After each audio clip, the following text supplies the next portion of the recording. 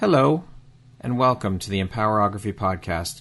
This is a platform created for women's voices to be heard and a place to share their stories, journeys, and successes with the world for the purpose of helping other women who might be on similar journeys. We are empowering women one episode at a time.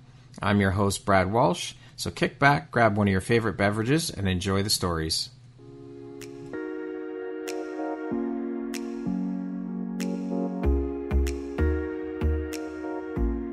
The world needs to hear your message and your story, so don't deny the world of that gift within you that the universe has given you. Someone out there needs to hear your story because it will support them in feeling hope, inspired, and even transformed. Do you want to discover how I help get my clients out of their own way, show up, and confidently share their message? I would love to extend an invitation to you to join me in my free masterclass, Start Your Own Podcast from Idea to Implementation, on Wednesday, April 5th at 1 p.m. Eastern.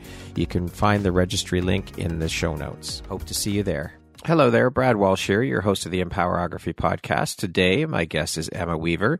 She is the founder and owner of Mental Wealth International, an international best-selling author, an ambassador for Evolve Women, a 2 times TEDx speaker, and also a TEDx and a Skillin curator, and last but certainly not least, a mother. Welcome, Emma. How are you today? I'm awesome. Thank you so much, Brad. I appreciate being here. And it's an absolute honor for me to have you here. I'm so excited about and looking forward to jumping in and talking about all the things, Emma, and all the beautiful light that you're shining out into the world through the work you do. So with that being said, let's jump in and get started. Now, as mentioned, you hold all of these titles, and that is one hell of a resume and a hell of a lot of hats that you wear, as well as responsibilities. So how on earth do you find the time for all of this, and how important is prioritization and organization to you in order to stay on top of things? Yes, it definitely. When you read it out like that, Brad, it sounds like a lot. It does. However, I have, I suppose, created my life by design, and I have developed a lovely flow that I am able to do all of those things. So obviously within Mental Wealth International, there's a team. So I have other people that come in and facilitate some of the things that we offer, some of our services as well. But I am very much a person that is organized. I've always been like that. So I would definitely schedule things in advance. My day starts the night before. I take time to make sure I know what I'm doing and where I'm at. It just allows a better ease, and then also allows that, like most days, there's a curveball or something happens, and a little bit of wriggle room for those things as well, I feel, are very important. Love it. So with all of that, I'm very curious, with you wearing so many hats and being a serial entrepreneur, what does your morning routine look like? If you start your day the night before, what does your morning routine look like? So my morning routine, I suppose my alarm would go off about 5:45 in the morning. And I do that purposely. And it took me quite a while to get into that routine. And that is just what suits me. It's not for everybody, but that's what suits me. So I will meditate straight away. I'm particularly interested in Joe Dispenza at the moment, although there are other meditations. That's just who I'm into at the moment. Yeah. And I meditate straight away. And I also kind of facilitate a book club. So 2 in the mornings, we would jump on book club from 6 to 7 and talk about different books and things like that. And then I do 555. So it's breath work, another meditation, and gratitude journaling. And that is online. I do that with a group of people. And then my day starts by a nice little cup of tea. I am from Ireland. A cup of tea, and just look over my diary, know what I have got going ahead for the day. I am quite good at prioritising. And if something doesn't feel right when I get up that morning and I think, look, this is going to be a wee bit of stress, it's not going to work out, I will eliminate it straight away just to make sure. And then I get my kids up and chaos starts, trying to get them up and out for school. I have a teenager and a younger child, and my older daughter lives away, so trying to get them up and out for school. And where I live, it's so funny, Brad, where I live, you have like a 5-minute window, and if you miss it, you're in traffic for like half an hour. So trying to get everybody up and out for that. And then after that, then I take the dog for a walk, and then my work day starts then. That's one hell of it. Sounds exhausting before you even really get down to work. It's good fun too, you know. I love, though, that you have that accountability group for the journaling and the breath work and all of that. I think that's brilliant. I find that it's very important because life gets busy. So we all definitely need something that would keep us accountable, whether we realise it's accountability or not. But to be part of is something that I would definitely encourage for people. Yeah, for sure. What drives, motivates, and inspires you to keep going and excelling at all that you do? I suppose I know what it's like to be both sides of the coin. I know what it's like to have very little and have to cope with very little. And then I also am fortunate enough, as I said at the start, to be able to build a life that I choose and a life by design. So I suppose just honouring that journey and, recognising what I'm able to offer people that I might not have known a couple of years ago, especially in the mental health field. I'm a real people person. I enjoy conversations. I enjoy, being in other people's energy, as long as the right people and things get there. So I am motivated by my purpose, and I try to do that passionately to support others. Yeah. And so what were you doing for a living before making the transition into the entrepreneurial world? Oh gosh. So I worked for 23 years managing mental health services across the Western Trust, which is here in Ireland. It's like a trust area of a couple of different counties. And that's all under one health trust. I don't know if there's any different. So I would have managed mental health services and teams all across the trust where people who maybe went or realised that they had an issue or a mental health issue or indeed a mental health illness, and they'd went to their GP and then got referred to a community mental health team, and then they've made another referral then to us to support them on their, we called it a recovery journey, because we believe people can work towards maintaining their life or creating a whole new one, whichever one it is. So I managed lots of teams and lots of services in the mental health field. Okay, so you've been working in mental health for quite some time then. And so I want to talk a little bit about your organization, Mental Wealth International. Can you tell us a bit about it, the work you do through the organization, and when you founded it? Yeah.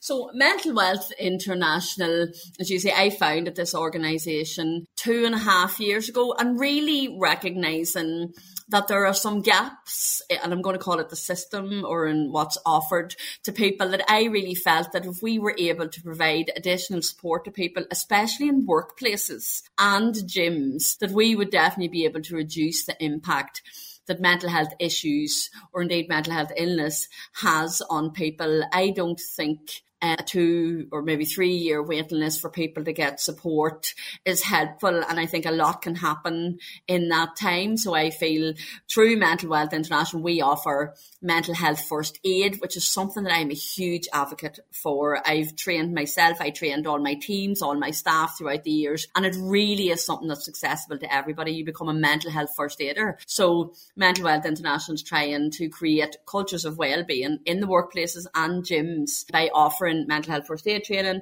and workshops, and really making sure that at that point where people need support, at that initial point, it's there for them. I love it. So what is mental health or mental wealth first aid? So a mental health first aid, it's a recognised qualification. So you become a mental health first aider. So the same way as we have first aid. So if you break your arm or you've got a nosebleed or you cut yourself, there's like a first responder, that person that can bandage you up and then seek further support. Well, a mental health first aider is a recognised qualification by way at that first point of contact, or if there's a crisis or an issue that's come up, they're the first responder that will hold space for you, recognise what the mental health issue is, and know where to signpost you, where to get you further help in that first instance of need. Excellent. I didn't even know that existed or that was a thing. That's pretty incredible. And how long is the training to become a mental health first aider? It's 2 days. It's a recognised qualification. There's a 1 day one and there's a 2 day one, and then that's it. Every 3 years then you renew it. So it's similar to first aid, except it's mental health first aid. And the reason why I went down that road is because I genuinely believe it. I've seen the differences like when I worked in managing mental health services, you know, we already had our existing qualifications and our knowledge and all that behind us. But mental health first aid is something that we all went for as well. And it just added something to our confidence and competence whenever we were supporting other people. And I remember thinking, gosh, you know, other people need to know about this. This needs to be available for other people. So it was initially meant to be Mental Wealth Ireland, but as soon as I put it out there, I got work with different organisations across all of Europe. I've been in Australia. Wow. And Mental Wealth International very quickly. I had to change the name because it's so relevant across the whole world. Absolutely, it is. It's such an important issue. And we'll talk about some of this stuff as we get into the interview. Yeah.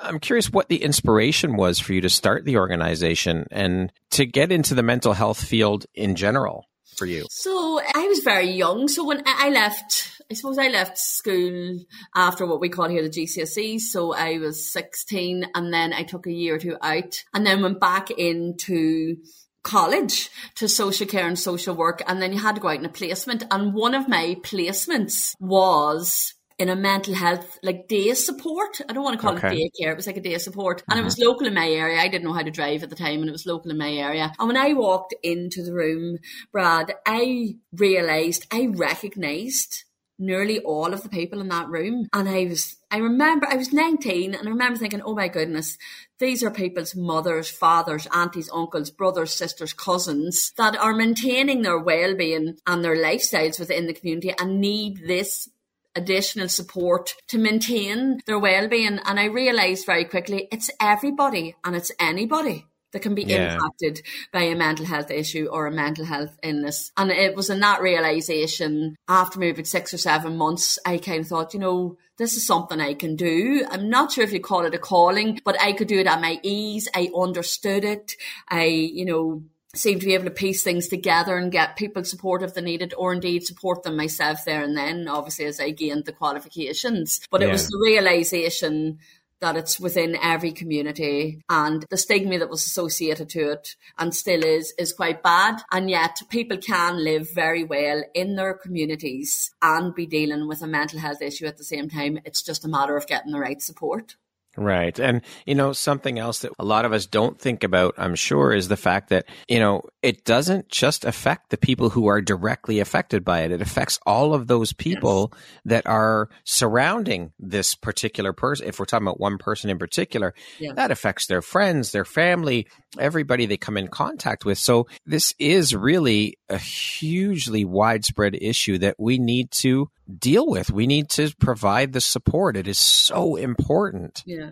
I agree with you. And sometimes what we were simply doing, to be honest with you, was providing respite for the family, allowing people to de-stress or maintain their well-being at home. So I feel, and it's not always the case and it can't always happen, but to allow people to maintain within their community what they know, who they know, to feel safe and secure is really important, especially in mental health. Absolutely. Now, with you being such a champion and advocate for mental wealth and mental health, why is this cause so personally important to you?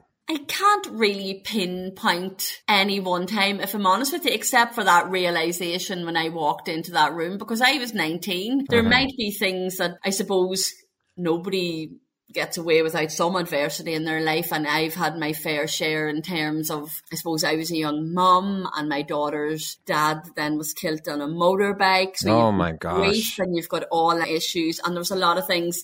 However, I was already into mental health. That didn't happen until I was maybe 23. Right. So I was already working in the mental health field, but very much recognise it's everybody and anybody, and not too many of us get through this thing we call life without some adversity that we find it hard to deal with. So just being able to hold space for people seems to be something that I can do very well.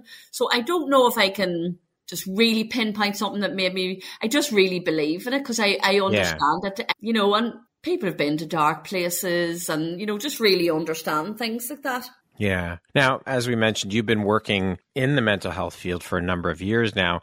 And I'm very curious to know, have you seen throughout your career from when you first started to where you are now, a notable shift in mental health and bringing it to the forefront or getting more exposure for the issues of mental health and more support? There definitely is a notable, 20 years ago, to have anybody in the public eye talking about bipolar or severe depression or, those really deep thoughts would not have happened. And the terminology has certainly changed. I do believe we're talking a lot more about it, and that definitely needs to be done. I wouldn't say enough is being done.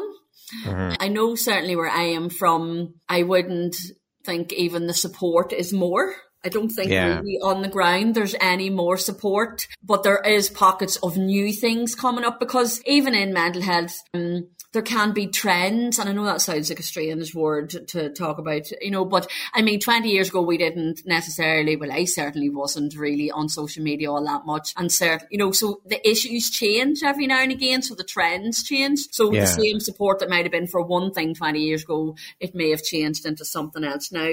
So while we are talking more about mental health and encouraging people to speak up, there's not, I don't see a huge significant increase in. That's incredibly sad when you think about it. The fact that we have not advanced in 20 years to where there's more support. And so this is a great segue into this next question and I'm sure, I won't say I'm sure, but I would think that you'll agree with me on this. The fact that mental health awareness is nowhere near where it should be, and it doesn't get talked about enough. And in my opinion, it's still swept under the rug like it's a dirty secret. Yeah. Would you agree with that? And what is your opinion on that? Well, there's still such a stigma attached to it, and definitely people are encouraged to talk about it, but talking doesn't suit everybody. There's not one size fits all here as well. We cope with things differently. There is still a stigma attached to it, and we can brand it whatever way that we want to. People are still hiding the fact that a loved one has a mental health issue or they have a mental health issue, because you don't want to be seen as weak. I think one of the strongest things that you can do, and it took me years before I even done it, was to show your vulnerability. And ask for help. The strength in that is unbelievable. So the stigma that is associated to mental health, because it's still, as much as people are coming forward and talking about it, there still are different outlets that portray it in a bad light or attach mental health issues to certain types of people, and it's not helpful. And even throwaway comments are not helpful. I know I live in Ireland, but you would often hear about the English stiff upper lip and you just get on with it. Well, that's not helpful. And that's just one thing. That's just the only thing that came into my head there, Brad. But there's loads of things like that in terms of, it's not helpful because you never know what people are going through. Yeah. Well, that speaks to the conditioning, right? Pull yourself up by your bootstraps and just get on with it. Don't worry about it. Just move on. It's okay. You're making a big deal out of nothing. All these different things. That speaks to societal, parental, religious conditioning, all of these things, right? Yeah, absolutely. And at the most part, people are trying their best. People in general are out there trying their best. And we've got good days and we have bad days, but mental health issues and mental health illness are something different. So to be judging people based on things, there's still a judgment. I know we're talking about stigma, but you're still judged sometimes for needing time out or well-being days off, or it's great having policies, but you really need them to be accessible and available without question for people as well. And I'm not sure we're just there yet either. Yeah. Well, that's where your organization comes in, right? Mental Wealth International, because you go into the workplace and help to educate on mental health and mental wealth and how important it is, which I think is just incredible work that you're doing, because, no matter where you are in the world, it's going to affect you. Every single person, I believe, in this world knows somebody or has come in contact with somebody that is affected by mental health in some way, shape, or form. And so the more we educate people about it, the better off everyone will be. Yeah. And the more, even just a lot of it comes down to cultural things. A lot of it comes down to generational, and we're definitely getting better, but we're nowhere near where we need to be. And terminology is a big thing to do around it, and perception, and how we deal with different things definitely has a lot to do with it. And workplace culture is huge, because I know, as we were chatting before, I would do a lot of work in the construction industry. It's actually one of our biggest clients, and the culture there, because it's a harsh environment at the best of times. Physically, it's harsh, it's demanding, it's hours, 12-hour shifts. A lot of the sites are very grey. It's a very basic level, maybe canteens and things like that there. And to be able to go in and just throw it all on the floor and say, right, we need to have conversations about this. Let's start talking. And you do get the divide. You do get people who are like, look, you just get on with it. You get up, you do your work, you just get on with it. And then you get other people going, no, but I actually can't cope with this. So you meet people where they're at.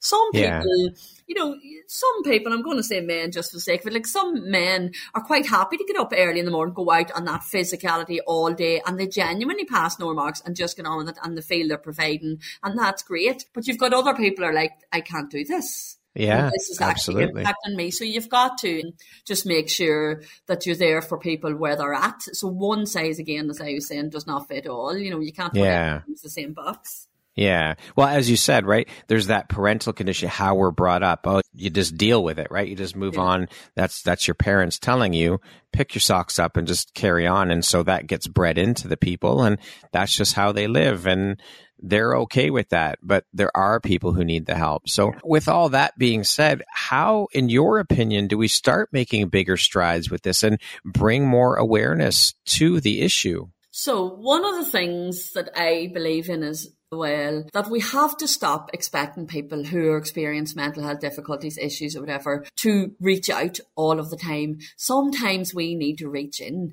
Sometimes we need to go back to creating that community culture and say to people, are you all right, without being afraid of what that answer is? And I think we need to make that acceptable as well. Some of the systems in place don't lend themselves very well for accessibility, for support. So I think we need to change our thinking around this. That's a lot of things.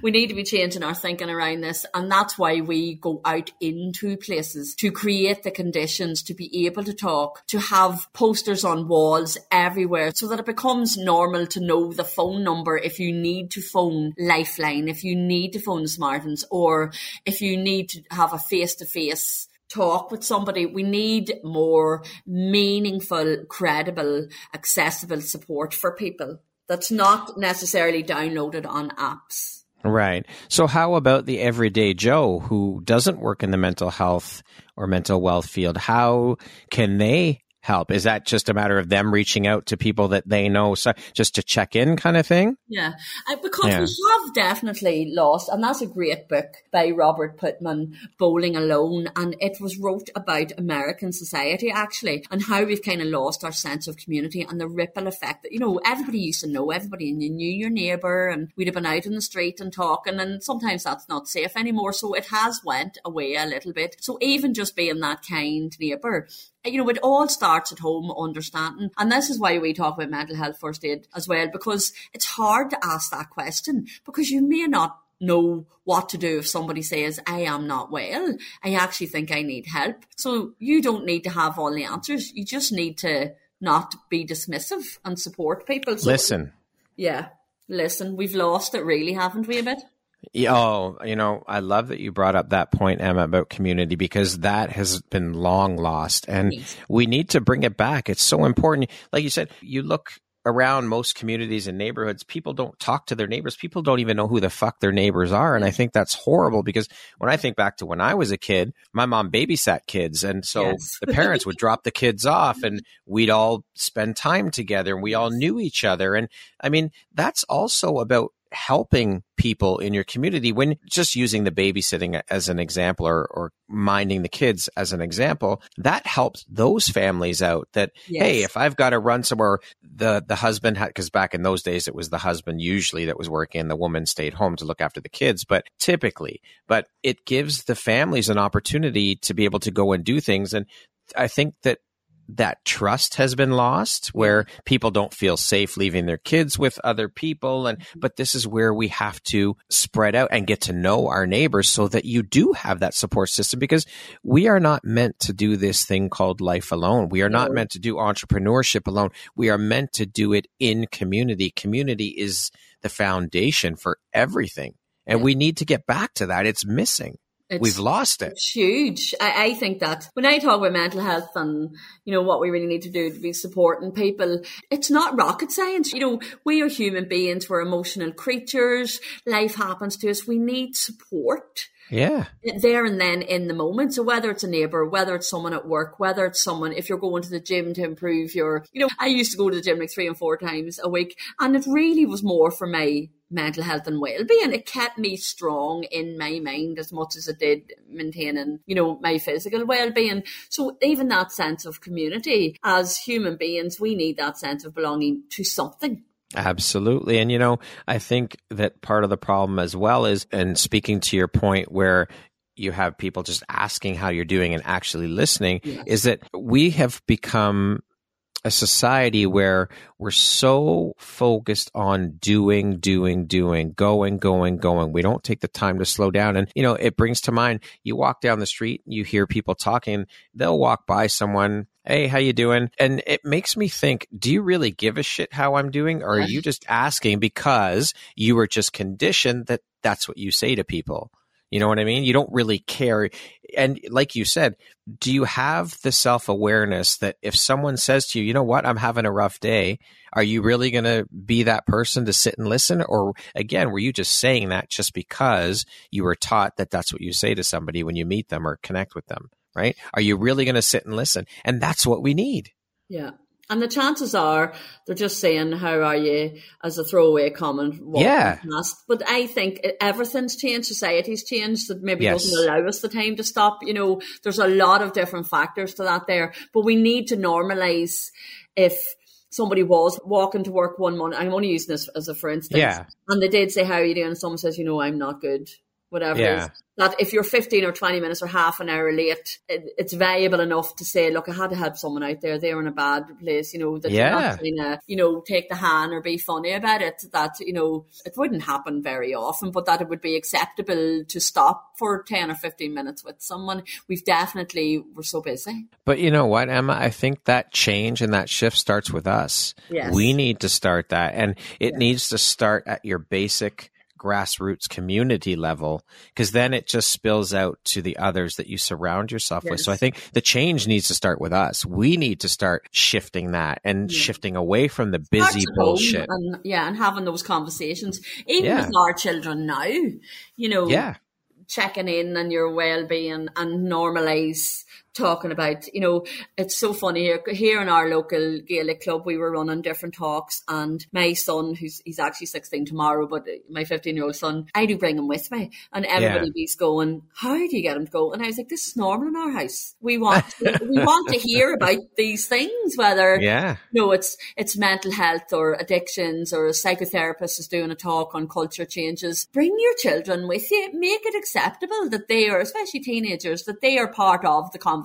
part of the solution, if that's where the issue is. And that speaks massively to who you are as a parent, as a woman, and a human being, and someone who advocates for mental health. So you're right. We need to involve our teens if we have them, and our younger kids. What's wrong with having those conversations? We need to normalize it. The kids need to know that it's okay to talk about it, because if we raise our children to know that it's okay to talk about this stuff in the home, they just grow up knowing no different. And so it's just commonplace for them. Yes. So that's where it needs to start, is with us and at home, for sure. What do you think then is the biggest roadblock or hurdle that's preventing us from shining a brighter light onto the mental health issue and getting more assistance and awareness then? Oh gosh, there'd be a lot of things. Okay, one of. There's so many factors. I mean, getting the right support at the right time for some organisations might be a monetary thing, and some of them might be the culture, their belief, as we spoke about earlier on. You just get on with it. Some of them might be not recognising that people have become unwell. Unless you work in mental health, you may not spot the signs terribly quickly. Like somebody that maybe just has got a wee bit quieter of themselves, or started to disengage, or you notice a change in their appearance. It can be subtle little things as well. So again, some of the roadblocks can be down to attitudes and beliefs as well. And mental health definitely is being talked about, but I'm not convinced it's being talked about in the right way. I'm not convinced it's solution focused, and I don't feel it's straight talking either. When I talk about mental health, I'm talking about mental health. I'm talking about the issues. I'm talking about getting into the conversation, deep into it, right? Yeah, that's what we're talking about. So, I mean, some of the blocks are, I suppose, maybe misinformation, not enough information, and belief systems around it. And again, cultures change, societies change, and people are not, I talk about holding space for each other. We're not holding space for each other anymore like we were. Right. I was having a conversation with someone about these types of things a few weeks back, and we were talking about it, and she brought up a point that also on the flip side of things, where school counselors are diagnosing kids and saying that this child is depressed or this because they're sad for a couple of days. Yes. Just because someone's sad for a couple of days does not mean they're depressed. And so immediately they get sent off to the doctor, the GP, and okay, let's get them on this drug. Let's get this drug into them. And you're creating zombies then. You're not addressing the problem, and drugs is not the way to fix it. So there's that other side of it. It's a very fine line, right? Well, it's actually huge, and definitely I agree with what you're saying. If you send someone to the GP, you're sending them to a medical person. That is how they are trained. They are trained to give you medication to deal with any issue. So that's what you're going to get. I think there actually are a lot of alternatives out there, like tapping therapy, like breath work, like, gratitude, journaling. Like years ago, people journal. We kept diaries. People journaled, and we see the significance in that. And I'm going to call it a brain dump, getting out of your head what's been annoying you or whatever onto a piece of paper. Don't ever underestimate the small things in life, because they have huge impact on our well-being. So much so. But can I just mention this as well? Yeah. One of my realizations throughout my years, and I've mentioned this a couple of times, of managing mental health services, and I'll never forget it, was a lady who came in. So when you're referred to me, you've been to your GP, you've been to the community mental health team, you've got yourself a key worker, then you've been referred to me, and then the referral comes in and I organise a visit, and then we see if we're fit. So there's a whole process, a lot of red tape, which isn't helpful. So this lady came in, and she had lost a family member 2 years previous. So it had taken her 2 years to get to the length of where I was sitting with her, just in a room. We were probably having tea, a conversation to see was the service the right fit. And she had said, I could tell by the referral form, it was on a piece of paper, she'd lost a loved one, and then obviously was impacted by it and was feeling grief. So grief is what was wrong with that lady, and that's the support she needed. But instead of that, she got referred to the GP, as you said. It's quite funny you said, who diagnosed with depression. So she was then on a 2-year waiting list. She lost her job, and her marriage then failed within those 2 years of awaiting support from us. However, it was grief she was feeling. Unbelievable. So all of that loss, and I mean, grief doesn't just speak to personal loss of a loved one. She lost her job. She lost her marriage. That's fucking huge. That is a lot for one person to deal with because of a misdiagnosis. Well, a misdiagnosis, or just put her down that path. Obviously, you're depressed because of the loved one. But my argument there is, Brad, it didn't have to be that way. If the support, like I'm saying to you, a first responder, somebody there in that initial, had said to that woman, of course you're feeling like this. You've just lost a loved one. It's perfectly natural. Let's get you some support. Grief support. Yeah, yes. Exactly. Not put her on a 2-year cycle of whatever it was. And everything then fell apart. So there you go. Then by the end of those 2 years, of course that lady's feeling depressed, because all of that has happened in between. And that's a real big, I suppose I could have probably answered that way back. No, that's okay. No. I love this. This is a great conversation. That was one of those moments in my head, and I was thinking, this should not be like this. Yeah. That's horrible that this poor woman had to go through 2 years of that shit. Yeah, on a waiting list. And then when it could have been solved a hell of a lot easier by getting her some grief counseling. Yeah, but she was thinking, there's something wrong with me. Something wrong with me. I shouldn't be like this. There was nothing wrong with the lady. She was grieving, and the same way as you're saying about them young people, you can have a sad day, you can have a sad week. It doesn't have to ripple into it. But I mean, it's about recognising it and understanding it and trying to get people to explain feelings. It's so important in mental health to name your feeling, recognise the feeling. So without diagnosing yourself, I feel sad today, I'm not quite sure why, I wonder what it is, I might just be a little bit off. Call it out. Yeah. Speak it. Absolutely. It out. Whether it's to yourself or you write it down or speak it to someone else, call it out, recognise it. Don't let everything build up, recognise it. So talk about the emotion. Yeah. Exactly. As opposed to diagnosing yourself with something, just the emotion. I'm feeling sad. I'm feeling a little bit anxious, you know. Yeah, it's okay to feel sad. There's nothing wrong with that. It's okay to feel those feelings. But again, that doesn't mean that you're depressed and you need to be on medication. And that's the other side of the problem, right? Is it goes too far. And then we create a world of zombies walking around. These kids are walking around on drugs and they're all zombified. And that's not productivity either. That's not productive. That's not helping these kids. It's you see, it's so complex because people do have mental health issues, very valuable mental health issues. People have mental health illnesses. And then we also have emotions and trials and tribulations in life. So it's about making sure you're naming it, that you're understanding it, and you've got the right support around you to deal with it. I love it. Thank you for sharing that, Emma. I think that's incredibly important. So thank you. Now, I want to go off on a bit of a different topic now. As mentioned off the top, you're an ambassador for Evolve Women. Can you tell us about Evolve Women and what your role is as an ambassador and how this whole thing came to be, how you got involved?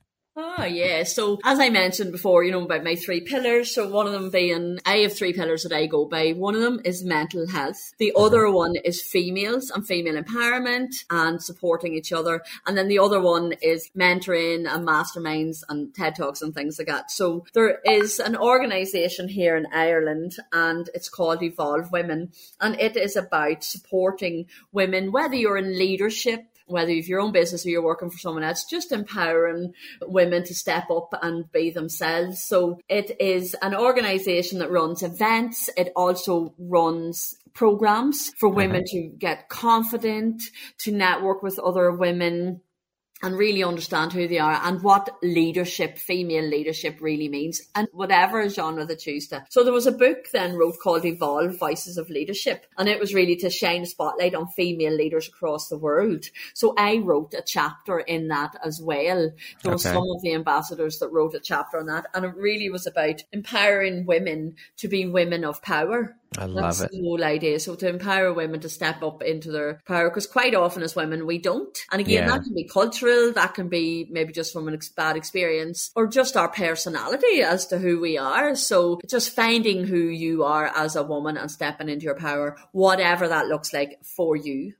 Beautiful. And so how long have you been an ambassador? How long have you been involved? 3 years. Okay. So 3 years as an ambassador. So obviously I do quite a bit. I'm fortunate, I'm going to say, to do quite a bit of networking and be in the company of lots of other females as well. And then really just through conversation, if something comes up and someone says, I'd really like support to this, or I would really love to do that, but I don't think I can.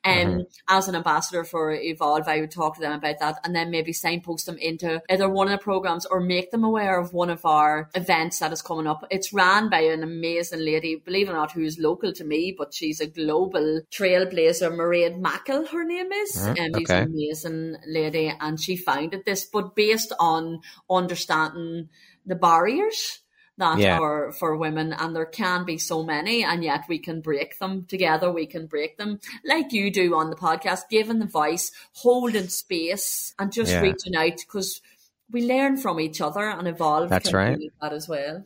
Sounds like an incredible organization. Oh, it is. It definitely is. Great to be part of it. Powerhouse, kick-ass women. I love it. Yes.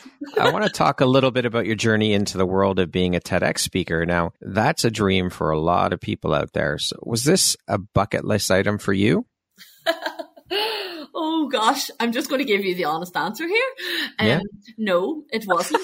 Now, I adore TED Talks, and I've always listened to TED Talks, and I actually was mentored years ago by a lady. I says, I want to go back into education. I want to really add to my resume. And she says, look, Emma, you have enough. You are doing enough. Listen to TED Talks and podcasts and Audible. And that was the advice she gave me years ago. So that's what I did. I started learning from TED Talks, podcasts and Audible. And she was a beautiful woman, Joanne McDowell, her name was. And I remember we were just sitting talking because she was my mentor. And then I wrote a book then. And whenever I wrote the book, I was actually approached by a TEDx curator and asked, would I do a TED Talk on IVF, which is what my book's about. Wow. So you were asked to speak. That's how that happened. Yes. Incredible. I've watched that talk, and that talk is powerful. Yes. Now, as you have done that talk, not just one, but two. Yes, I don't know. And your first one, as you mentioned, was IVF. What's love got to do with it? Yeah. And the second was to find riches, invest in your mental wealth. Can you share a little bit about your talks? Yeah, so the IVF talk that I was asked to do was based obviously on me writing a book. So I wrote a book about a journey that I embarked on for my last child, which was IVF. So I endured 3 years of IVF treatment, and I felt it's not the emotional side of it isn't really spoke about an awful lot. I didn't tell anybody whenever I was going through it, and now I've done a TED talk and wrote a book about it. But again, you'll find a theme happening here, the stigma attached to it. Nobody's really talking about it. And I just felt the enormity of the issue is absolutely huge. And again, nobody's talking about this. It's, some people are judged. People assume it's the woman. People assume it's the man. It's, there's so many particulars to it. So when I wrote the book about IVF, I was approached and asked, because here in Ireland, I think there was one other talk ever on IVF. And it was maybe even done in the space between I was asked and I delivered the talk. So there may have even been no IVF talks when I was asked initially. And I really just wanted to explain to people, there was a couple of different messages in it. It was, be kind to everyone you meet, because you never know what anybody's going through. Because when I went through IVF, I think people could pick up that I was maybe feeling a wee bit vulnerable. I just wasn't at myself. And some things just didn't go well, that maybe if I had been in tip-top form might not have happened. So I was very aware of that. And also tell people, like, we didn't tell anybody. And I often ponder the fact, had we not have been eventually successful, we weren't successful straight away, would I ever have told it? I didn't tell anybody until my daughter was 6 months old, something like that. Wow. So, so it was very much, I felt I need to get people to talk about IVF. And when that TED talk went out, like, the messages I got from people I knew and from people across the world that I didn't know, just saying, I have now told my family now because I've listened to your talk, and things like that. Incredible. Yeah. I hadn't anticipated all that, but it was a very emotional talk to write, and it done me great. So then, as you mentioned, then the second one's on mental wealth. And again, that is me trying to get it.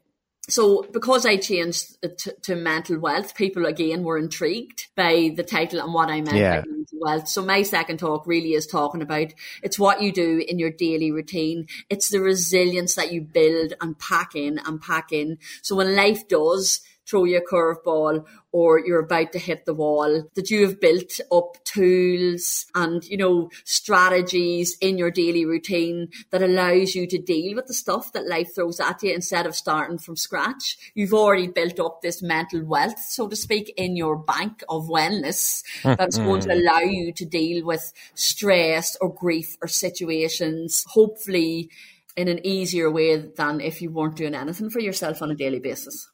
I love it. So for those who are listening, both of Emma's talks, the links will be in the show notes so you can check them out. I highly recommend you check them both out. They're powerful. Oh, lovely.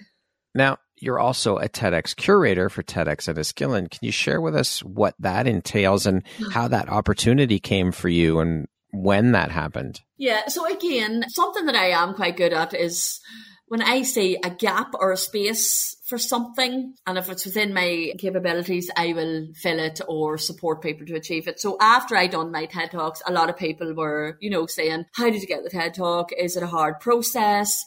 How did you get it in under the 18 minutes? Because it's all about an idea worth spreading. It's not about your story. It's not about you. It's about who you can serve with your idea worth spreading. You really have to drill into that and, bring that message across. That's the whole idea of TED. So I live in Ireland, obviously, in a beautiful small county in Fermanagh. It's the only island town in Ireland, so we're completely surrounded by water. Now, we don't live on an island as such, but it's an island town. And I remember thinking, I could bring this opportunity to my local community. How amazing would that be? And it really just started from there. I contacted TED. I got involved in the process. It's quite grueling. It's not an easy thing to get a TEDx license. And it takes some time, and it's certainly no easy feat to organise. And then a TED Talk, because obviously TEDx is so prestigious, it's such a high standard. You have to make sure that you understand all the guidelines and all the rules. But it really just came from me thinking, why would I not try and bring this locally and create these opportunities, whether it was people from my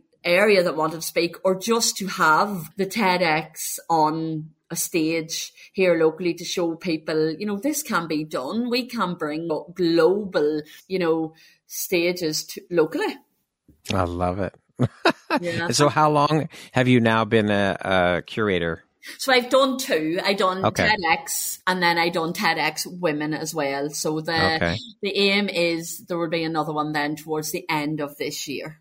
And so how often are the events held, or do you foresee these happening? Like, how often do you foresee them happening? Well, once a year, to be honest with you. There are so many different types of licenses. There isn't just one. You can just do TEDx, or you can do TEDx Women, and there's studio licenses, and there's all different licenses. But I believe one a year is enough to support the local community, to get the idea worth spreading, out there, the right people speaking, and to just really hold that prestigious TEDx.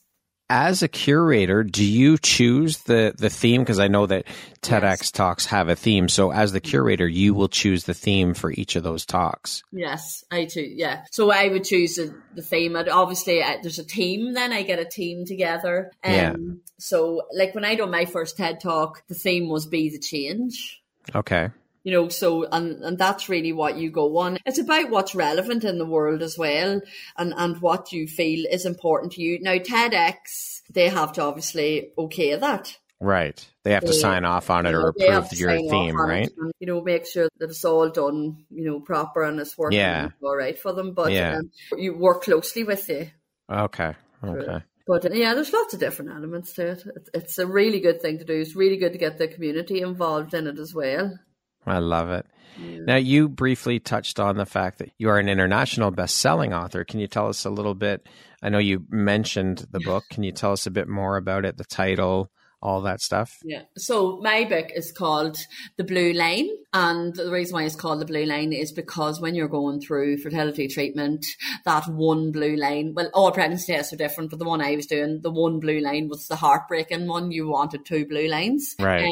So it was called The Blue Line because everybody's journey is so different. The book that I wrote it.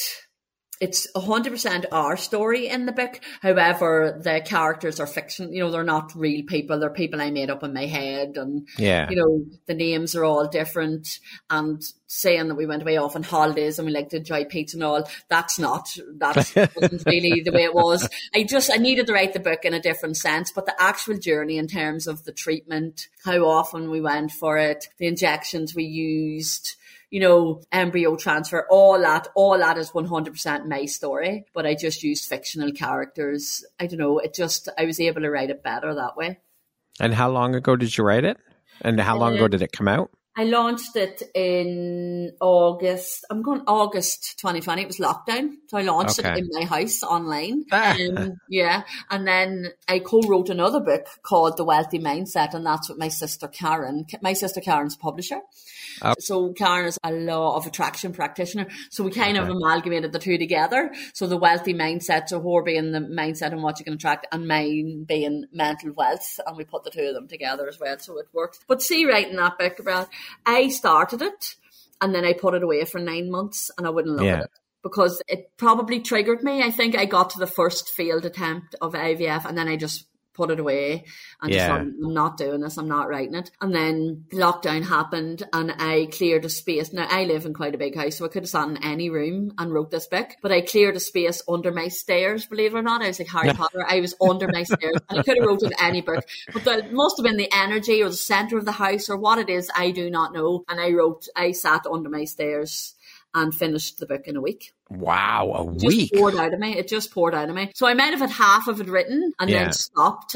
I put it away for 9 months. I never looked at it. I just thought, no, I can't do it. And then all that madness happened and I cleared a space under my stairs, which I attribute to a lady called Sharon McNulty, and that's what she does. She helps people declutter their houses, and it decluttered my brain enough that I just finished the book all in one go. That's awesome. I love it. Was writing something that was always part of your life? No, I would have always been the person in the house that wrote poems.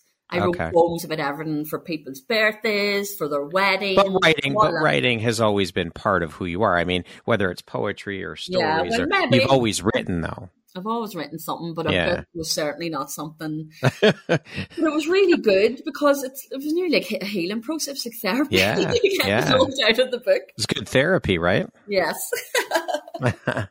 Emma, what do you think your unique skill set or superpower is that's helped you become successful? I'm quite an enthusiastic person. That seems to draw. I'm, authentically enthusiastic. In terms of, if something lights me up, it'll just kind of shines out of me. I have that sort of energy around me. My skill set is I'm quite good at being organized as well. And delegation is key to success. Right. And so how do you define the word success? What does that word mean to you? Success to me means building a life where I have freedom and choices. What would you say is one of the most important things you've learned in your life? And what was your life like before learning it? And what was your life like after you learned it? Just try to show up and try. What's the worst thing that's going to happen? So getting out of my own head is definitely one of the things that I think has helped me an awful lot. Just get out of your own head. If it feels right, go with my intuition a little bit more. I probably blocked that for years. Go with your intuition and you're either going to win or you're going to learn. Who in your life would you say has had the biggest impact on you and why? My daughter, Chloe. So I had Chloe when I was 17. Okay. And she definitely helped me to really drive forward to build that better life for us. And I mean, she's doing absolutely amazing now, but she definitely, that was one person. There's loads of people, but she definitely changed me a lot and for good. So that she's had the biggest impact. What does the word empowerment mean to you? Freedom to be yourself and finding the courage to do it. I love that. Okay, we're going to jump into a little rapid fire section here. So the next grouping of questions should just be 2, 3, 4 word answer type thing, okay? Yeah, okay. How would you describe yourself in one word? Authentic. If you could be remembered for one thing, what would it be? My genuine enthusiasm for life. If you could teach the world one thing, what would that be? To support each other is huge. What is your favorite self-care practice? Meditation. What's one thing you want but cannot buy with money? Oh, gosh. I love this. I love this. What's the one thing I want? Oh, gosh, I don't know how to answer that. Quality for all. Is that a good answer? Sure. That's whatever you feel is a good answer. That's just what's coming to my head. I don't know. All right. Well, then we'll go with that. What never fails to make you laugh? People doing things unbeknownst to themselves. It's just silly stuff. I'm always laughing. It's terrible. And that concludes our rapid fire section. Now back to our regularly scheduled program. Emma, what challenge in your life has shaped you the most? I've had a few challenges in my life, but definitely I want to come back and say becoming a young mum and realising the grit and the courage and determination that I had that I may not have ever needed to use. Only that the challenges that came my way with the stigma that was attached to getting pregnant so young, especially living here, small communities, the barriers that created, the judgment that was caused. And I really feel that I overcame it all and, I am a better person for it.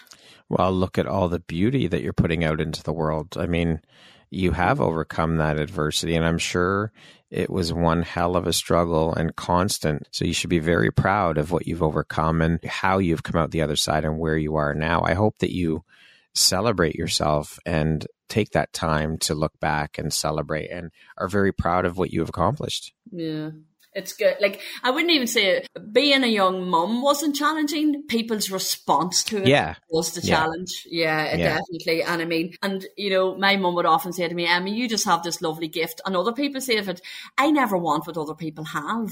And really your opinion of me is, you know, it's really none of my business. But I learned that at 17. That's a big lesson to learn for a 17. Yeah, for a 17-year-old. That's huge. I mean, there are adults of 40 and 50 who don't even know that lesson yet. No, so I think that's huge. Yeah. What's something surprising you've learned about yourself in the last year? Ooh. I have a lot of courage. And you may think, how are you saying that surprised you? But it has, you know, to leave that amazing job for all those years and go out on my own because, you know, there was something bigger than me to go and support people in a different way because I felt there was that need. I definitely, I suppose my star sign is a Leo, but I have a lot of courage. What aspect of your personality do you think has been most helpful in your career? What aspect of my personality? Well, I suppose I'm genuine. If you will know, if you know, I have the ability to say no to something that I think that isn't aligned. So if I am showing up for something, whether it's female empowerment, mental health, mentoring or whatever, I'm showing up all of me because I have the ability to know what's aligned, and I do it with full enthusiasm as well. And also, business doesn't have to be serious all of the time. You're allowed to bring your personality into it. You're allowed to show that other side of yourself. Joy is just one of the most beautiful things you can bring into any situation. So whether that's my career or work or whatever, I mean. I love that. Yeah. Thank you for pointing that out. That's very important because we take life, so many people take life too fucking serious. Just relax and have fun with it. We're only here for a short time, so have as much fun as you possibly can. 100%. And whether that's in your personal life, your professional life, your career, whatever it is, it's an important part of it. Absolutely. And that, I think that is an important part of mental wealth and mental health is being able to have that fun and being able to laugh and laugh at yourself. Now that's something I've only learned later in life. But yes, I now have the ability to. I actually had this conversation earlier on today with a lady and I was saying, you know, I call myself out on my own bullshit. You know, I will like just laugh at myself and go, Emma, what were you thinking? Or what were you at? Or how ridiculous were you when you done? It's so important. It is for sure. Absolutely. If you had the opportunity to sit down and have a 1-hour conversation with one woman, any woman in the world, who would it be and why? Does it have to be alive? No. I am fascinated with Amelia Earhart.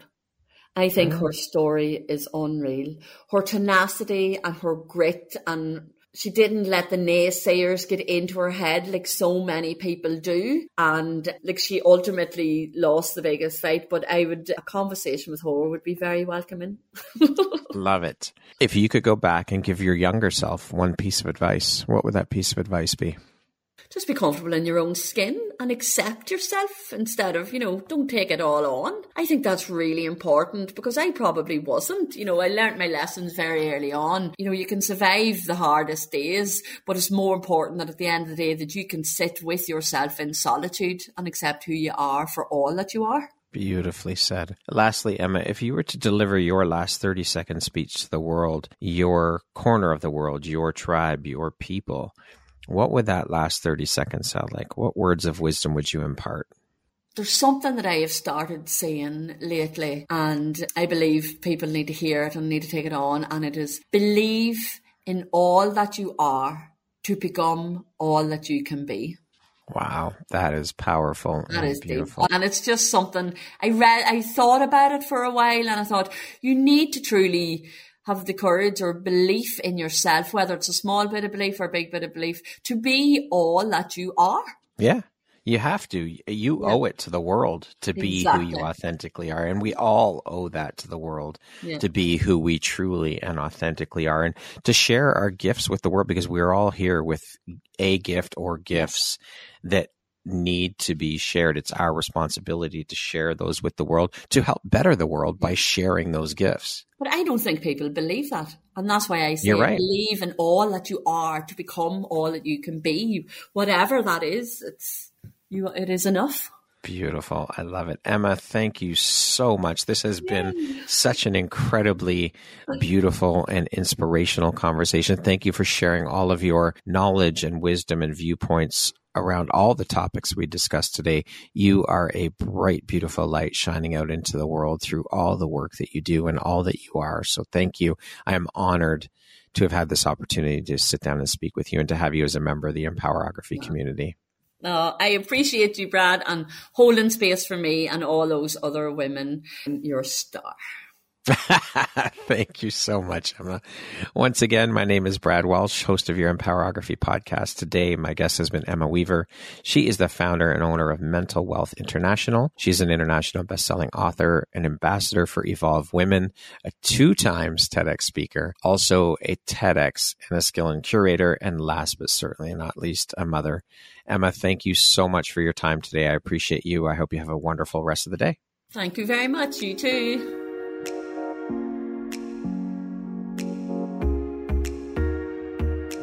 Thank you very much for listening to this podcast. If you haven't yet, please be sure to subscribe, rate, review, and share with all your friends. You can find me at viseuphoria.ca and follow me on Instagram at Empowerography Podcast and on Facebook at Empowerography. Please join me next time for another inspirational story from yet another amazing woman.